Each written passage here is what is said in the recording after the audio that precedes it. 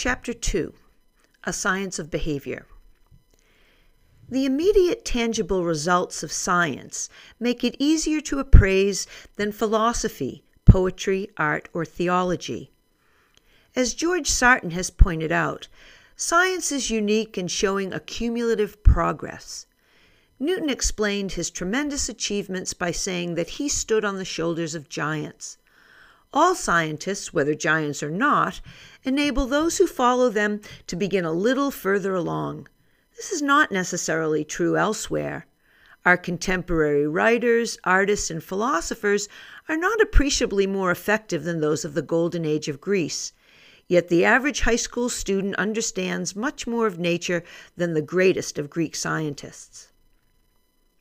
A comparison of the effectiveness of Greek and modern science is scarcely worth making. It is clear, then, that science has something. It is a unique intellectual process which yields remarkable results. The danger is that its astonishing accomplishments may conceal its true nature.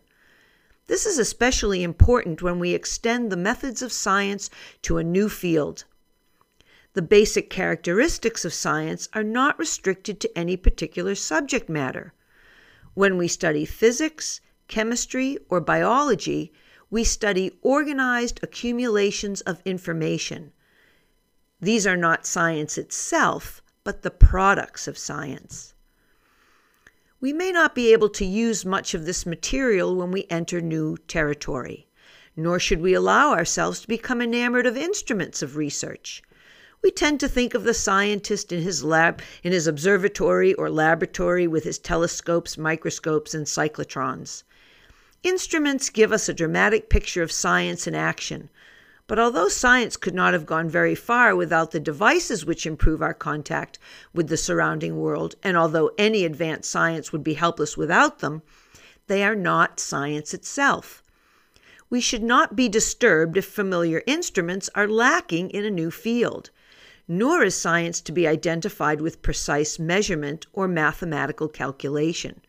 It's better to be exact than inexact, and much of modern science would be impossible without quantitative observations and without the mathematical tools needed to convert its reports into more general statements.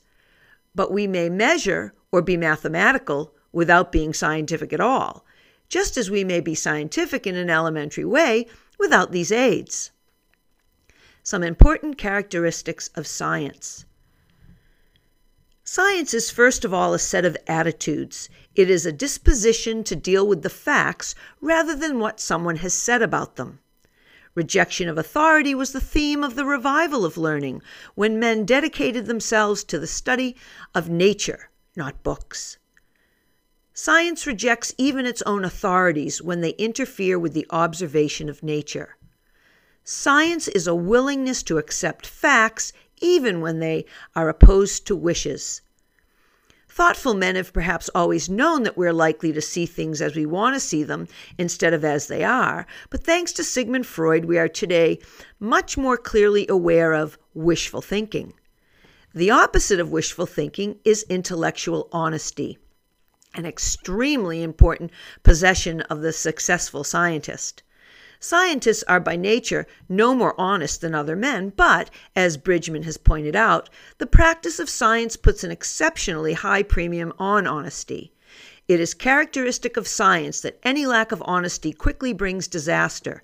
Consider, for example, a scientist who conducts research to test a theory for which he is already well known.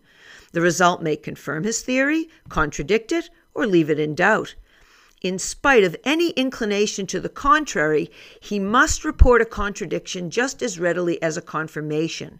If he does not, someone else will, in a matter of weeks or months or at most a few years, and this will be more damaging to his prestige than if he himself had reported it. Where right and wrong are not so easily or so quickly established, there is no similar pressure. In the long run, the issue is not so much one of personal prestige as of effective procedure. Scientists have simply found that being honest with oneself, as much as with others, is essential to progress. Experiments do not always come out as one expects, but the facts must stand and the expectations fall. The subject matter, not the scientist, knows best. The same practical consequences have created the scientific atmosphere in which the statements are constantly submitted to check, where nothing is put above a precise description of the facts, and where facts are accepted no matter how distasteful their momentary consequences. Scientists have also discovered the value of remaining without an answer until a satisfactory one can be found. This is a difficult lesson. It takes considerable training to avoid premature conclusions, to refrain from making statements on insufficient evidence, and to avoid explanations which are pure invention. Yet the history of science has demonstrated again and again the advantage of these practices. Science is, of course, more than a set of attitudes. It is a search for order, for uniformities, for lawful relations among the events in nature. It begins, as we all begin, by observing single episodes, but it quickly passes on to the general rule, to scientific law. Something very much like the order expressed in a scientific law appears in our behavior at an early age. We learn the rough geometry of the space in which we move. We learn the laws of motion as we move about or push and pull objects or throw and catch them. If we could not find some uniformity in the world, our conduct would remain haphazard and ineffective. Science sharpens and supplements this experience by demonstrating more and more relations among events and by demonstrating them more and more precisely. As Ernest Mach showed in tracing the history of the science of mechanics, the earliest laws of science were probably the rules used by craftsmen and artisans in training apprentices. The rules saved time because the experienced craftsman could teach an apprentice a variety of details in a single formula. By learning a rule, the apprentice could deal with particular cases as they arose.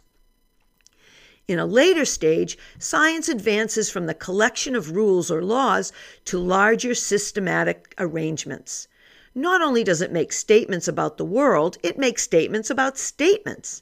It sets up a model of its subject matter, which helps to generate new rules, very much as the rules themselves generate new practices in dealing with single cases. A science may not reach this stage for some time. The scientific system, like the law, is designed to enable us to handle a subject matter more efficiently. What we call the scientific conception of a thing is not passive knowledge. Science is not concerned with contemplation. When we have discovered the laws which govern a part of the world about us, and when we have organized these laws into a system, we are then ready to deal effectively with that part of the world. By predicting the occurrence of an event, we are able to prepare for it. By arranging conditions in ways specified by the laws of a system, we not only predict, we control, we cause an event to occur or to assume certain characteristics. Behavior as a scientific subject matter. Behavior is not one of those subject matters which become accessible only with the invention of an instrument such as the telescope or microscope. We all know thousands of facts about behavior. Actually, there is no subject matter with which we could be better acquainted, for we are always in the presence of at least one behaving organism. But this familiarity is something of a disadvantage, for it means that we have probably jumped to conclusions which will not be supported by the cautious methods of science. Even though we may have observed behavior for many years, we are not necessarily able, without help, to express useful uniformities or lawful relations. We may show considerable skill in making plausible guesses about what our friends and acquaintances will do under various circumstances or what we ourselves will do. We may make plausible generalizations about the conduct of people in general, but very few of these will survive careful analysis. A great deal of unlearning generally takes place in our early contact with a science of behavior. Behavior is a difficult subject matter, not because it is inaccessible, but because it is extremely complex.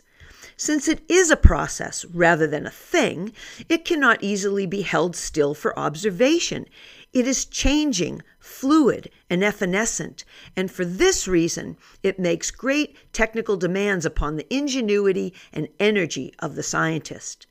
But there is nothing essentially insoluble about the problems which arise from this fact. Several kinds of statements about behavior are commonly made. When we tell an anecdote or pass along a bit of gossip, we report a single event. What someone did upon such and such an occasion. She slammed the door and walked off without a word. Our report is a small bit of history. History itself is nothing more than similar reporting on a broad scale. The biographer often confines himself to a series of episodes in the life of his subject. The case history, which occupies an important place in several fields of psychology, is a kind of biography which is often concerned mainly with what a particular person did at particular times and places. When she was 11, Mary went to live with her maiden aunt in Winchester. Novels and short stories may be thought of as veiled biography or history, since the ingredients of even highly fanciful work of fiction are somehow or other taken from life. The narrative reporting of the behavior of people at particular times and places is also part of the sciences of archaeology, ethnology, sociology, and anthropology. These accounts have their uses. They broaden the experience of those who have not had first-hand access to similar data. But they are only the beginnings of a science. No matter how accurate or quantitative it may be, the report of the single case is only a preliminary step. The next step is the discovery of some sort of uniformity. When we tell an anecdote to support an argument or report a case history to exemplify a principle, we imply a general rule, no matter how vaguely it may be expressed. The historian is seldom content with mere narration. He reports his facts to support a theory of cycles, trends, or patterns of history. In doing so, he passes from the single instance to the rule. When a biographer traces the influence of an early event upon a man's life, he transcends simple reporting and asserts, no matter how hesitantly, that one thing has caused another. Fable and allegory are more than storytelling if they imply some kind of uniformity in human behavior, as they generally do. Our preference for consistency of character and our rejection of implausible coincidences in literature show that we expect lawfulness. The manners and customs of the sociologist and anthropologist report the general behavior of groups of people. A vague sense of order emerges from any sustained observation of human behavior. Any plausible guess about what a friend will do or say in a given circumstance is a prediction based upon some such uniformity. If a reasonable order was not discoverable, we could scarcely be effective in dealing with human affairs. The methods of science are designed to clarify these uniformities and make them explicit. The techniques of field study of the anthropologist and social psychologist, the procedures of the psychological clinic, and the controlled experimental methods of the laboratory are all directed towards this end, as are also the mathematical and logical tools of science. Many people interested in human behavior do not feel the need for the standards of proof characteristic of an exact science. The uniformities in behavior are obvious without them. At the same time, they are reluctant to accept the conclusion towards which such proof inescapably points if they do not sense the uniformity themselves. But these idiosyncrasies are a costly luxury. We need not defend the methods of science in their application to behavior. The experimental and mathematical techniques used in discovering and expressing uniformity are the common property of science in general. Almost every discipline has contributed to this pool of resources, and all disciplines borrow from it. The advantages are well established. some objections to the science of behavior. The report of a single event raises no theoretical problems and comes into no conflict with philosophies of human behavior. The scientific laws, or systems which express uniformities, are likely to conflict with theory because they claim the same territory. When a science of behavior reaches the point of dealing with lawful relationship, it meets the resistance of those who give their allegiance to pre-scientific or extra-scientific conceptions. The resistance does not always take the form of an overt rejection of science. It may be transmuted into claims of limitations, often expressed in highly scientific terms. It has sometimes been pointed out, for example, that physical science has been unable to maintain its philosophy of determinism, particularly at the subatomic level. The principle of indeterminacy states that there are circumstances under which the physicist cannot put himself in possession of all relevant information. If he chooses to observe one event, he must relinquish the possibility of observing another. In our present state of knowledge, certain events therefore appear to be unpredictable. It does not follow that these events are free or capricious. Since human behavior is enormously complex and the human organism is of limited dimensions, many acts may involve processes to which the principle of indeterminacy applies. It does not follow that human behavior is free, but only that it may be beyond the range of a predictive or controlling science. Most students of behavior, however, would be willing to settle for the degree of prediction and control achieved by the physical scientist in spite of this limitation. A final answer to the problem of lawfulness is to be sought not in the limits of any hypothetical mechanism within the organism, but in our ability to demonstrate lawfulness in the behavior of the organism as a whole. A similar objection has a logical flavor. It is contended that reason cannot comprehend itself, or, in somewhat more substantial terms, that the behavior required in understanding one's own behavior must be something beyond the behavior which is understood. It is true that knowledge is limited by the limitations of the knowing organism. The number of things in the world which might be known certainly exceeds the number of possible different states in all possible knowers. But the laws and systems of science are designed to make a knowledge of particular events unimportant. It is by no means necessary that one man should understand all the facts in a given field, but only that he should understand all the kinds of facts. We have no reason to suppose that the human intellect is incapable of formulating or comprehending the basic principles of human behavior, certainly not until we have a clearer notion of what those principles are. The assumption that behavior is a lawful scientific datum sometimes meets with another objection. Science is concerned with the general, but the behavior of the individual is necessarily unique. The case history has a richness and flavor which are in decided contrast with general principles.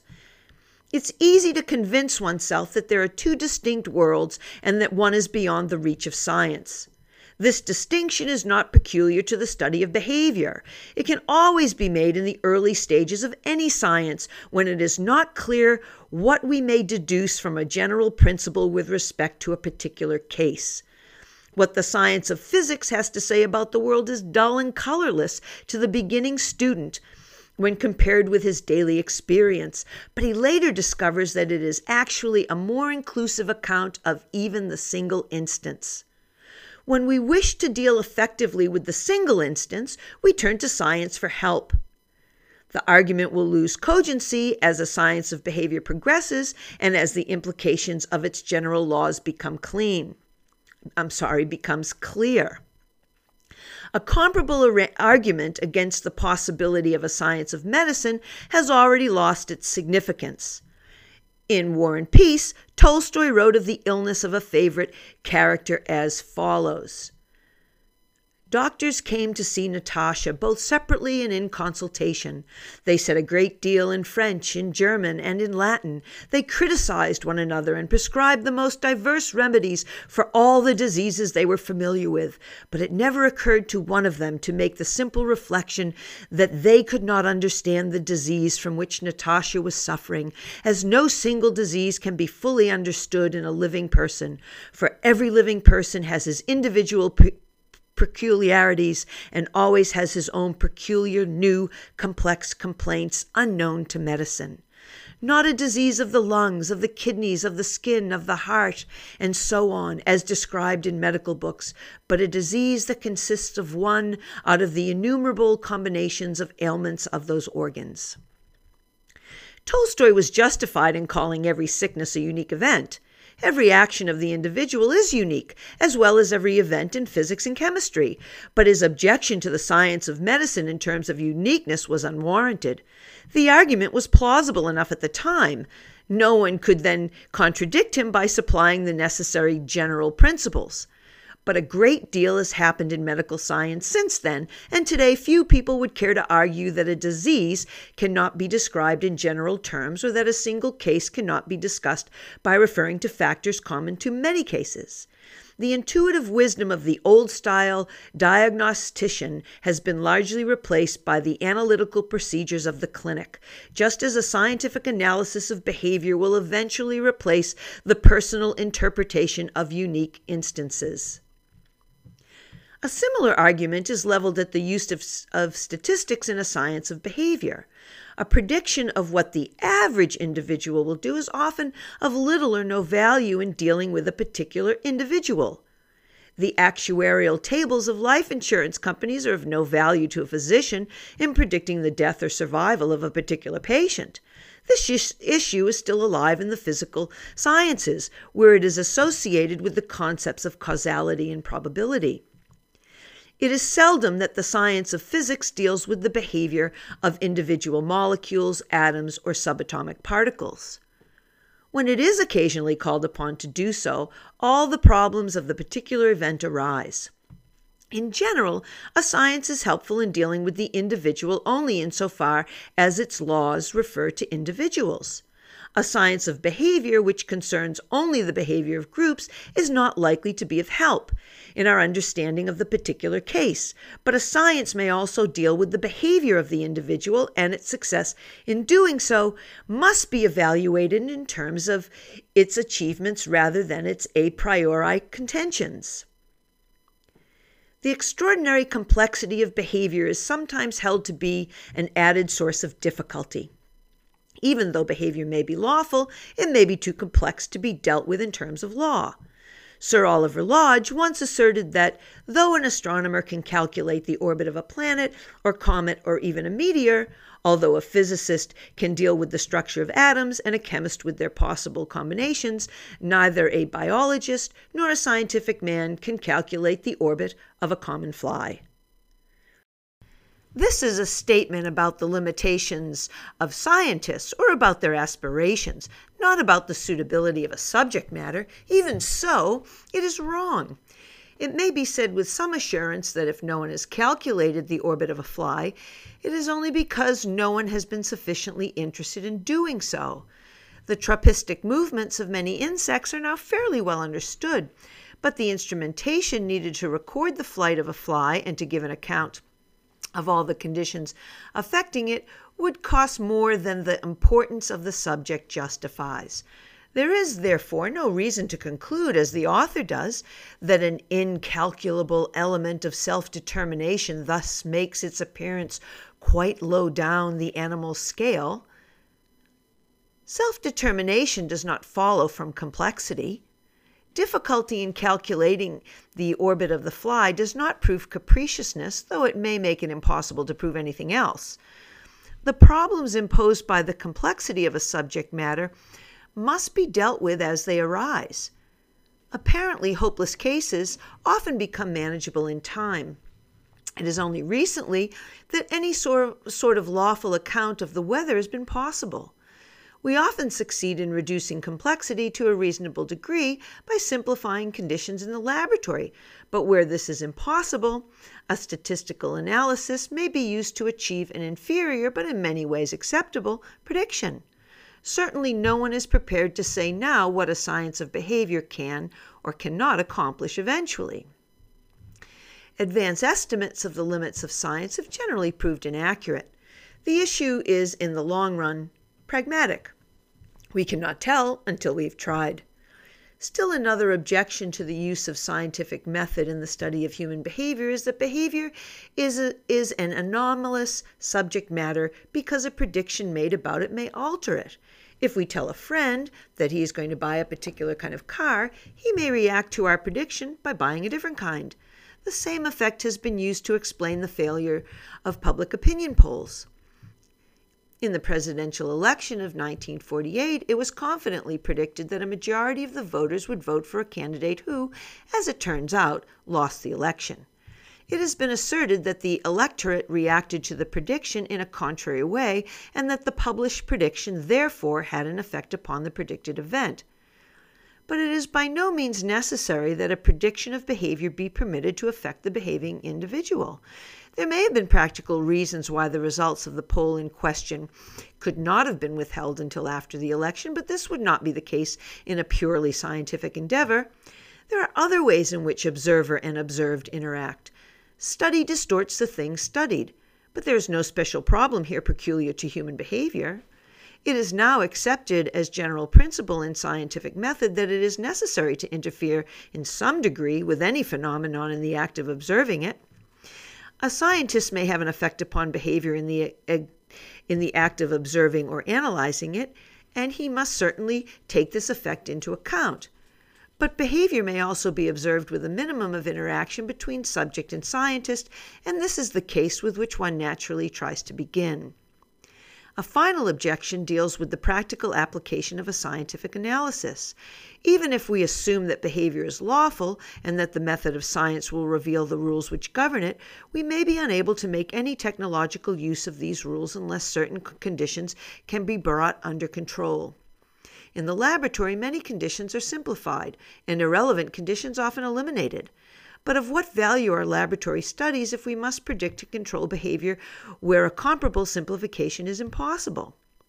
It is true that we can gain control over behavior only insofar as we can control the factors responsible for it.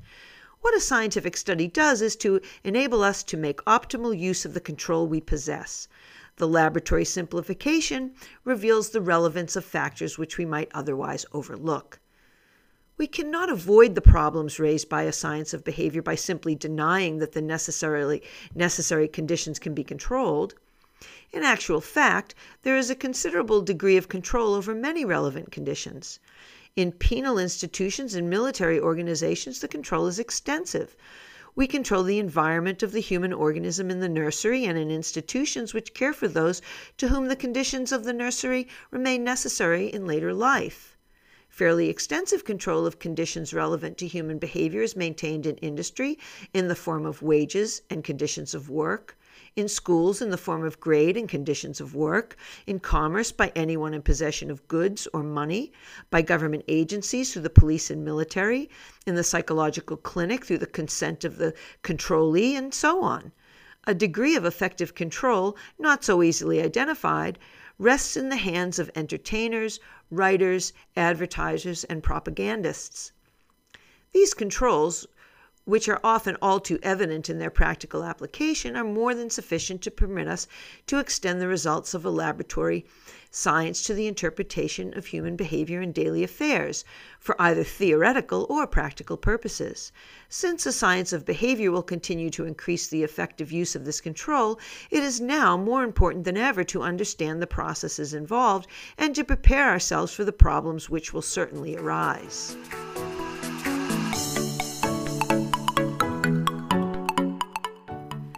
Well, I hope you enjoyed that. We have coming up next is Chapter 3, which is titled Why Organisms Behave. Getting into the good stuff now. All right, y'all, take care, and thanks for joining me.